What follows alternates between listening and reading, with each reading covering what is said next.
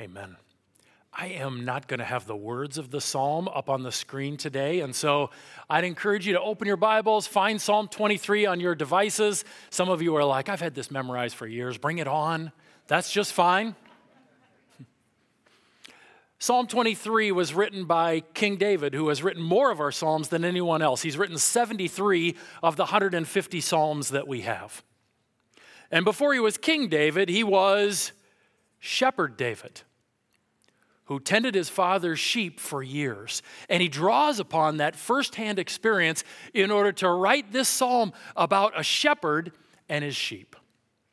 And as he is working through this psalm, he declares that there is a shepherd. And who is it that's the shepherd? First two words, the Lord. That's right. Now look in your Bibles. Do you see how all four letters of the word Lord are capitalized? Right? What does that mean? That's right. That means it's the covenant name of God. It's Yahweh, isn't it? And so it's not the generic Hebrew term for Lord. It's the covenant name of God, the personal God who's given us his personal name with whom we can have a personal relationship. David says, that's the shepherd. Yes. And if the Lord is the shepherd, what does that make us? Right? We're the sheep. Now, over the course of my life, for most of the years, I didn't know enough about sheep to be properly insulted by that. But then I did some reading by shepherds, did some reading, different veterinarians, and I found out that sheep are regularly described with three words, all of which start with the letter D. Right? Can you guess what any of those words are that start with the letter D that describe sheep? Dumb. Oh, I heard a few of them. Absolutely. Dumb. Sheep are dumb animals. You ever seen sheep performing in the circus? Right? You ever seen them counting out the answer to math problems with their hoof or jumping through hoops or rolling over on command? Sheep are not smart animals. But I also heard from somewhere out here, they're dirty. You've seen a dog or a cat clean itself at some point. Maybe you wish you hadn't seen that, but you have seen that. Other animals will wade into a river or stream in order to get clean. Sheep don't have that kind of cleaning mechanism. And with all that wool, they are among the dirtiest animals there are. And so they are more prone to skin diseases, scabies, parasites, worms than many other animals. But they're not only dumb, they're not only dirty. What's the third D, do you suppose? They are defenseless. Yes, that's right, they're defenseless. When the predator comes at the wolf, comes at the sheep, a wolf comes at the sheep, how do they defend itself? They don't have fangs or talons or a stinger. All they have is, like that's it, that's their defense. And as David, someone who has spent years as a shepherd, is thinking about the proper relationship, the proper metaphor between himself and God, he thinks back to those years of trying to lead those dumb, dirty, defenseless sheep, and he says, yep, that's the picture. I'm a sheep. And I don't know about you, but there are more days than not when I recognize my sheep likeness. I recognize that my thoughts aren't always holy. There's words that come out of my mouth that I wish I could get back. My actions are selfish instead of loving or righteous. As I look at my life, I recognize, yes, I am a dumb, dirty, defenseless sheep when it comes to the comparison with the standard that God has given to me. And I am in desperate need of a shepherd. Anyone else? David says, it's the Lord who is my shepherd. I want you to note, he doesn't say the Lord is a shepherd. Go ahead, choose your shepherd, whichever one you feel like. No, he doesn't even say that the Lord is the shepherd, although that's true, that he is the one true shepherd that can lead us to God. Instead, he says the Lord is what? My shepherd. This is significant.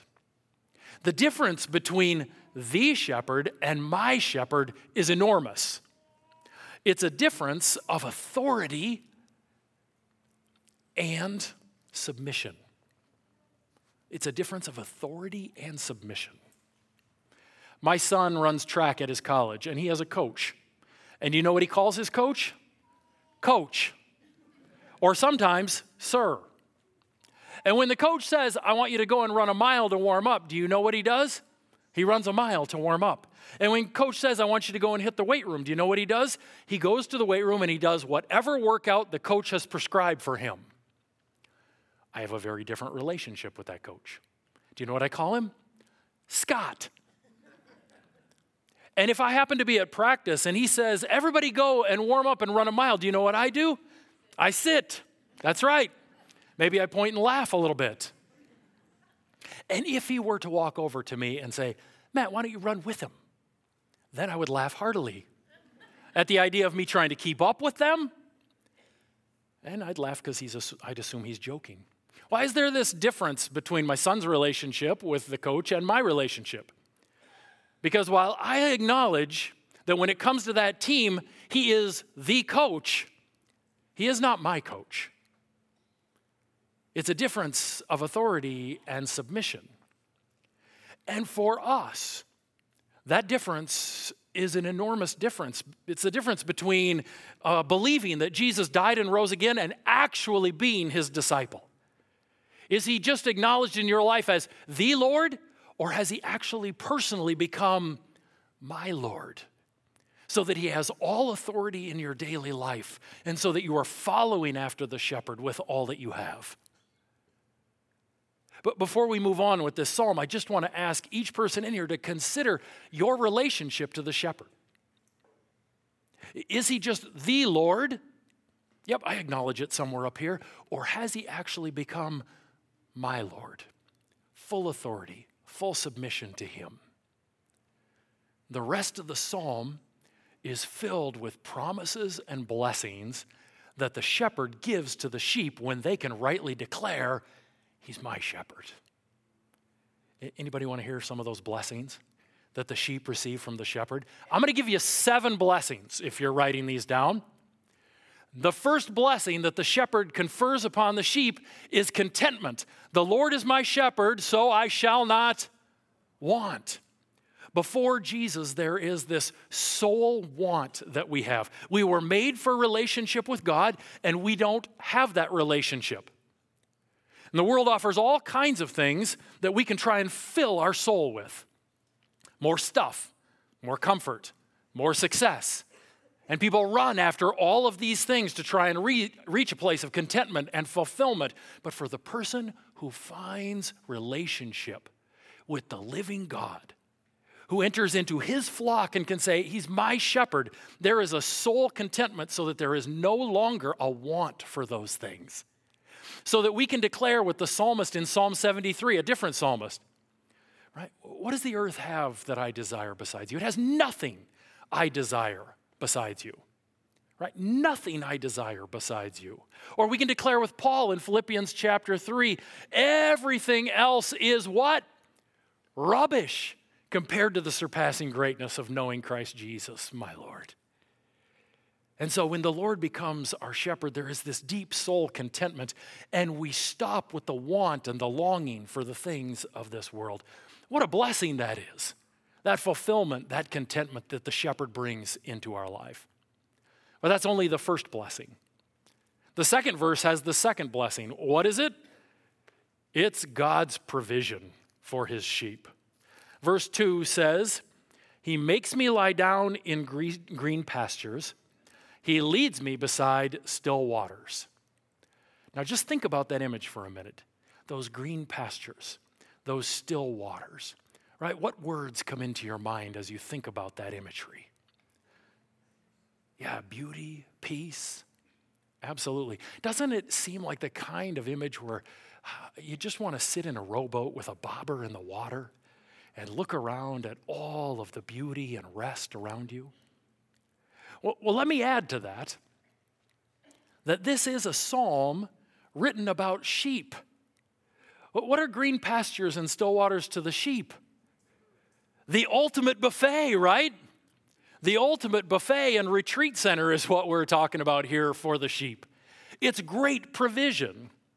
And David, as a shepherd, understands that there is cost to the shepherd in order for there to be provision for the sheep. As you're going around the Middle East, right, green pastures are not everywhere you look. And so the shepherd has to search high and low in order to find green pastures. And then, in order to not get in trouble, the shepherd has to rent those pastures or sometimes even buy those pastures at great cost in order to use them for his sheep. Then he has to work the land in order to make sure it remains green pasture, even bringing in irrigation at times. Still waters aren't a lot easier. Israel is not known as the land of 10,000 lakes. Most of the water in Israel is moving as rivers or streams. And did we mention earlier that sheep are dumb?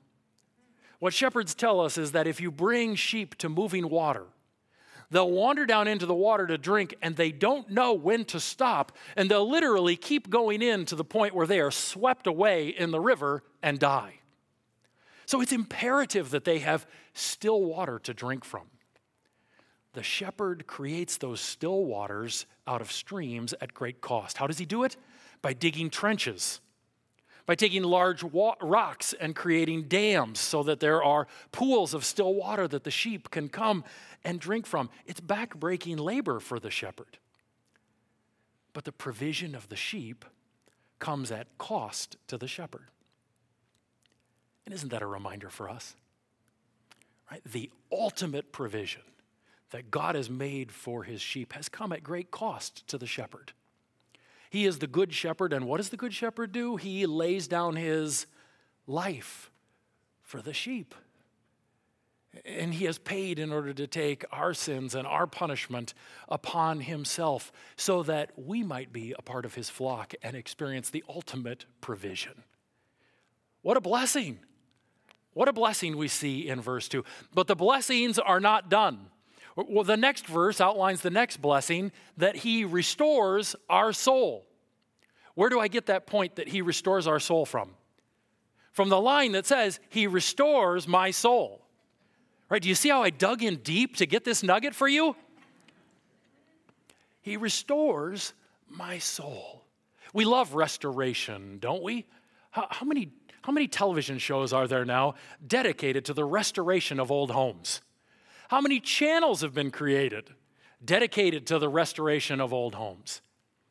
It's beautiful to see a fully restored 55 Chevy or 58 Corvette. We love that idea of something that is beat up or dilapidated becoming new. And we are told here God is in the soul restoration business. We saw in our study in Romans, our souls because of sin are what? They're broken down. They're not what they're intended to be. They were intended to be filled with love, joy, contentment, and peace. But because of sin, we experience something very different from that. But our God, through the work of Jesus Christ, is in the business of restoring our souls. He does that by leading us in the paths of righteousness for his name's sake. I want you to notice in that verse that God's name is exalted and glorified when we walk along the things that are right. And so he is dedicated to it because he's lifted up when we live along those right paths. Now I want you to notice that it says he leads me in paths of righteousness. It does not say he leads me in paths of comfort. There are many days I wish it said he leads me in paths of comfort. Right? Anyone else? Paths of more comfortable health, more comfortable finances, more comfortable relationships. There are times I wish that it said that. But as we saw in our study in Romans, that's not what God is dedicated to. He has dedicated to you becoming in the image of his Son, Jesus Christ. He's dedicated to you walking in the paths of righteousness. And some of the greatest growth that has taken place in my life, and I'm guessing in yours, in those paths of righteousness, has come through the most challenging and hard and difficult times in our life when we have to cling to him. I want you to think about this distinction between leading in the paths of righteousness versus leading in the paths of comfort when it comes to how we pray. What is the majority of our prayer life dedicated to? Is our prayer life mostly dedicated to people's circumstances improving and becoming more rosy? Or is our prayer life primarily dedicated to people knowing God more deeply and growing more like him in character? When we think about the prayers that Jesus has given to act as models for us in Matthew 6, Ephesians 1, Ephesians 3, Colossians 1, etc., those prayers are all about God's name going forward, us knowing him more, and our character becoming more like Jesus. That's God's design for us as a prayer. That's to be the bulk of our prayers. Now, I'm not saying we should never pray about circumstances. Please don't hear me say that. But the bulk of our prayer life should be about our character.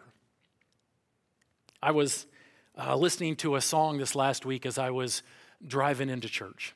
And the song is this woman singing about the way that she is praying for other people in her life in Jesus' name. And as she is walking through this, everything she prays for other people is about circumstantial improvement. Everything. Again, I'm not saying we shouldn't pray for circumstantial improvement, but when every prayer is about circumstantial improvement, are we really praying in Jesus' name? If Jesus has given us models for praying that are this much about character and this much about circumstances, and our prayers are this much about circumstances and this much about character, we're not praying in Jesus' name. Because to pray in Jesus' name doesn't mean to simply use the word Jesus as if it is a magic word like abracadabra that will bring better luck to somebody else's life. To pray in Jesus' name means to pray according to his desires, his will, and the patterns that he has given to us. And God's great desire for us is our character. That we would grow more like the person of Jesus. That we would walk in the paths of what? Righteousness. What a blessing that we don't have to find these paths. He leads us in them. You don't have to figure out the paths of righteousness. Just follow the shepherd. The shepherd will lead you in the paths of righteousness. What a blessing that is. But we're not done with our blessings. Because not only does he restore our soul and lead us in paths of righteousness, he also, for those who are his sheep, overcomes the fear of death in them. Even though I walk through the valley of the shadow of death, I will fear no evil because you are with me. You are with me. Those who have Yahweh as their shepherd don't face death as a concrete reality, but as a shadow which they pass through only to arrive in the place that God has intended for them to be all along. Only for them to arrive in his ultimate goodness and in his presence. If you're a follower of Jesus, you can face death without fear because it's just a shadow for you. I'm reminded of a story of a pastor from decades ago named Donald Barnhouse. And Barnhouse's wife died at a fairly young age, leaving him with 3 elementary-aged kids to raise on his own. And he tells the story of driving home from his wife's funeral and knowing that he should say something to his kids, that he should have some sort of words of comfort. His entire life and ministry had been about speaking words of comfort in situations like this, and yet he said, I had nothing, absolutely nothing. As they were driving along, they pulled up to a stop sign, and an 18-wheeler drove by. And as that 18-wheeler drove by, the shadow of the 18-wheeler went over their car. And Barnhouse turned around and he asked his kids, would you have rather have been run over by that 18-wheeler or simply had the shadow of that 18-wheeler pass over us as it did? The kids looked at him like, what are you talking about? So he asked him again, would you have rather have been run over by that 18-wheeler or run over by its shadow? And the eldest finally said, well, of course by the shadow, because that doesn't do any harm. Barnhouse said to his kids, 2,000 years ago, Jesus Christ was run over by the truck of sin and punishment so that this week your mom was only run over by its shadow. And if you are a follower of Jesus, that is all you will face is the shadow of death as you enter into ultimate life. We need not fear because we're told he is with us. Even in those moments, he is with us. Maybe we should say especially in those moments. We lost a dear friend and member of our congregation this week named Tom Panic. And as I was spending time with Tom last week, he said to me, Jesus is my Lord, Jesus is my Savior, and I'm going to go and be with Jesus. He had full confidence as he had only a few days left. The Lord is with me. And even as I make this transition, he will be with me every step of the way as he takes me by my hand and leads me into the presence of Almighty God. He is with us. And so as followers of Jesus, we don't have that fear of death. We don't have any fear of punishment that comes after death because of what Jesus has done on our behalf. But that isn't the end of the blessings either, because we also experience the comfort and protection that comes from being with the shepherd. We're told in the second half of this verse that his what? His rod and his staff, they comfort us. Those Hebrew words translated rod and staff are technical terms for the two implements that a shepherd would carry with them. What was the rod? The rod was like a club. We might think of it as like a baseball bat, 2 to 3 feet long, and it was to protect the sheep from outside enemies. Outside enemies would come and attack the flock, and what would the shepherd use in order to get rid of them? That rod. And in that way, the shepherd protects you as his sheep. We have a great enemy, the Bible says. He is a roaring lion that seeks to devour us. He seeks specifically to tempt us into sin, into living without faith, into doubt, into hopelessness. But there is protection for us when we are with the shepherd. You ever prayed for protection for someone close to you in your life? Maybe a kid, a grandkid, a spouse, a friend. Part of what we understand here and throughout Scripture is protection is ours. Spiritual protection is ours if we will stay close to the shepherd. If you wander away from the shepherd, there's no protection there. But there is all protection if we stay close to the shepherd. Right? His rod protects us. It comforts us. Not only that, but he has a staff, right? What's a staff? It's that long, narrow stick with the crook on the end. Looks like a giant candy cane. Yum. And how does he use that staff? The shepherd uses the staff to gently guide the sheep back to himself and to the flock as they wander. Right? He takes the crook of that staff and he puts it around their neck, and as they are wandering away, he gently leads them back to where they need to be. And your shepherd does the same thing in your life.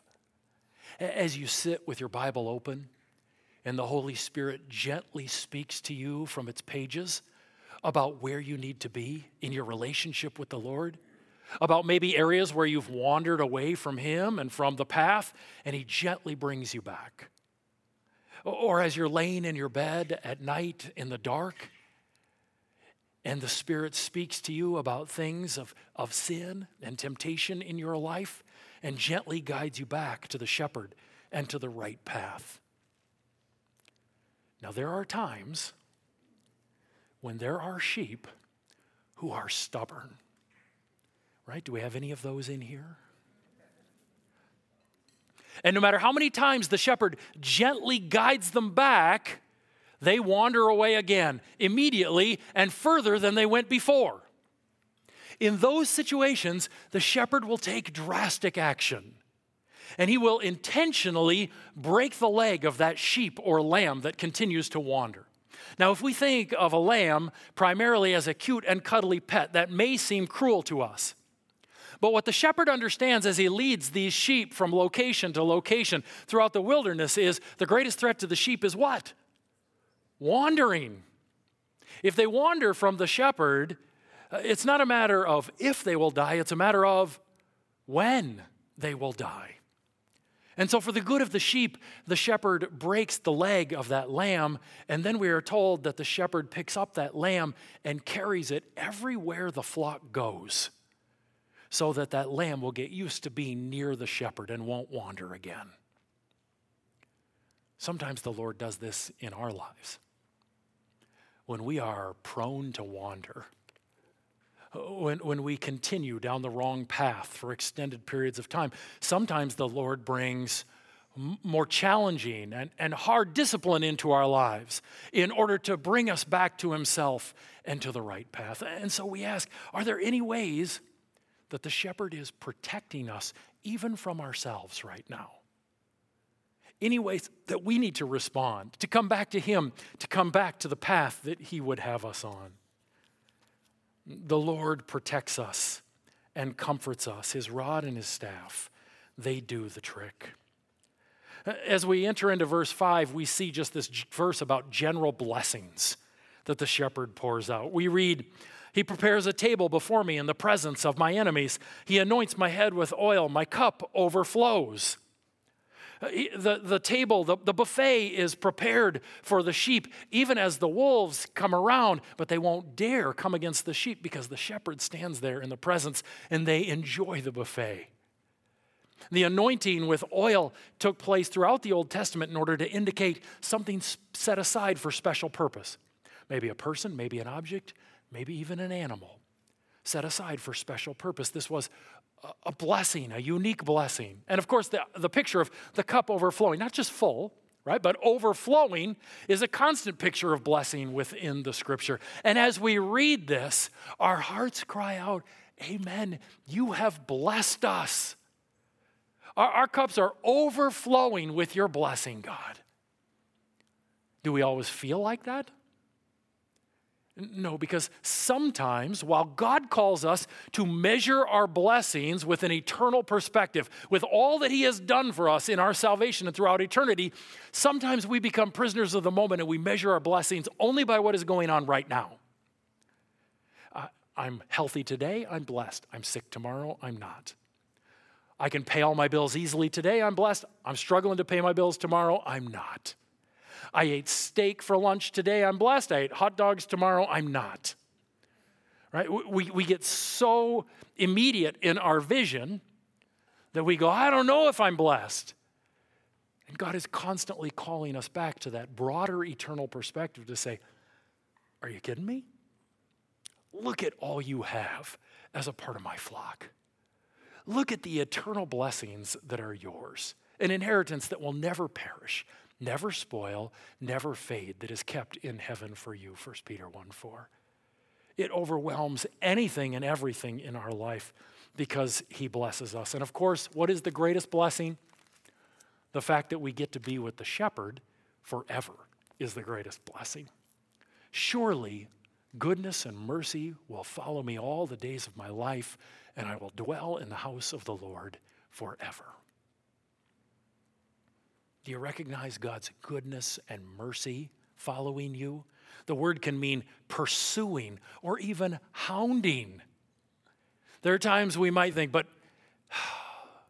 you don't know the sin in my life, but his mercy is greater than your sin if you are his sheep. It's hounding you, it's pursuing you. It's like your shadow. You can't get rid of it. You ever tried to get rid of your shadow? Anybody watch Peter Pan and at some point try and get rid of their shadow? Right? By running really fast or running into walls or whatever it took. Right? You can't do that, right? It's right here. It's right here. It's right here. Like I can't get rid of it. And in that's the same sense in verse 6. Right? The shadow of God's goodness and mercy, it is constantly with you.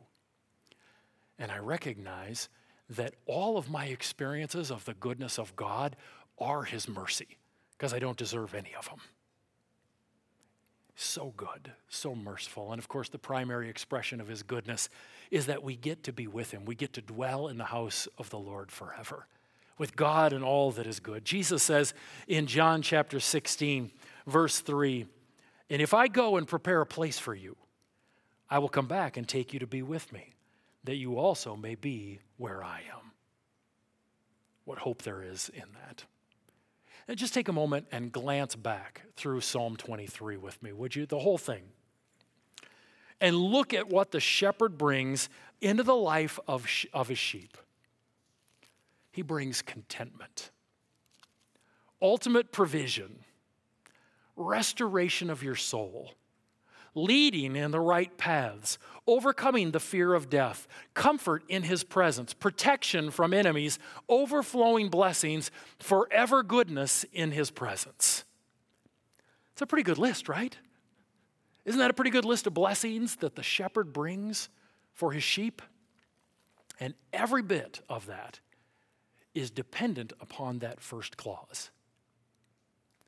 Can you say, the Lord is my shepherd? None of these blessings are for those who simply think of the Lord as a shepherd, not even for those who think of the Lord as the shepherd. These blessings are for those who personally are following after him where he is their shepherd. Is the Lord your shepherd? If God's Spirit is working in your life this morning and you're saying, I think I may have thought of Jesus as a shepherd, I might even have acknowledged him as the shepherd, but he needs to be my shepherd. Let me just encourage you to write that on this Connect card. Just write my shepherd somewhere on here if you want to know what that means for him to become your personal shepherd, to follow after him with your life.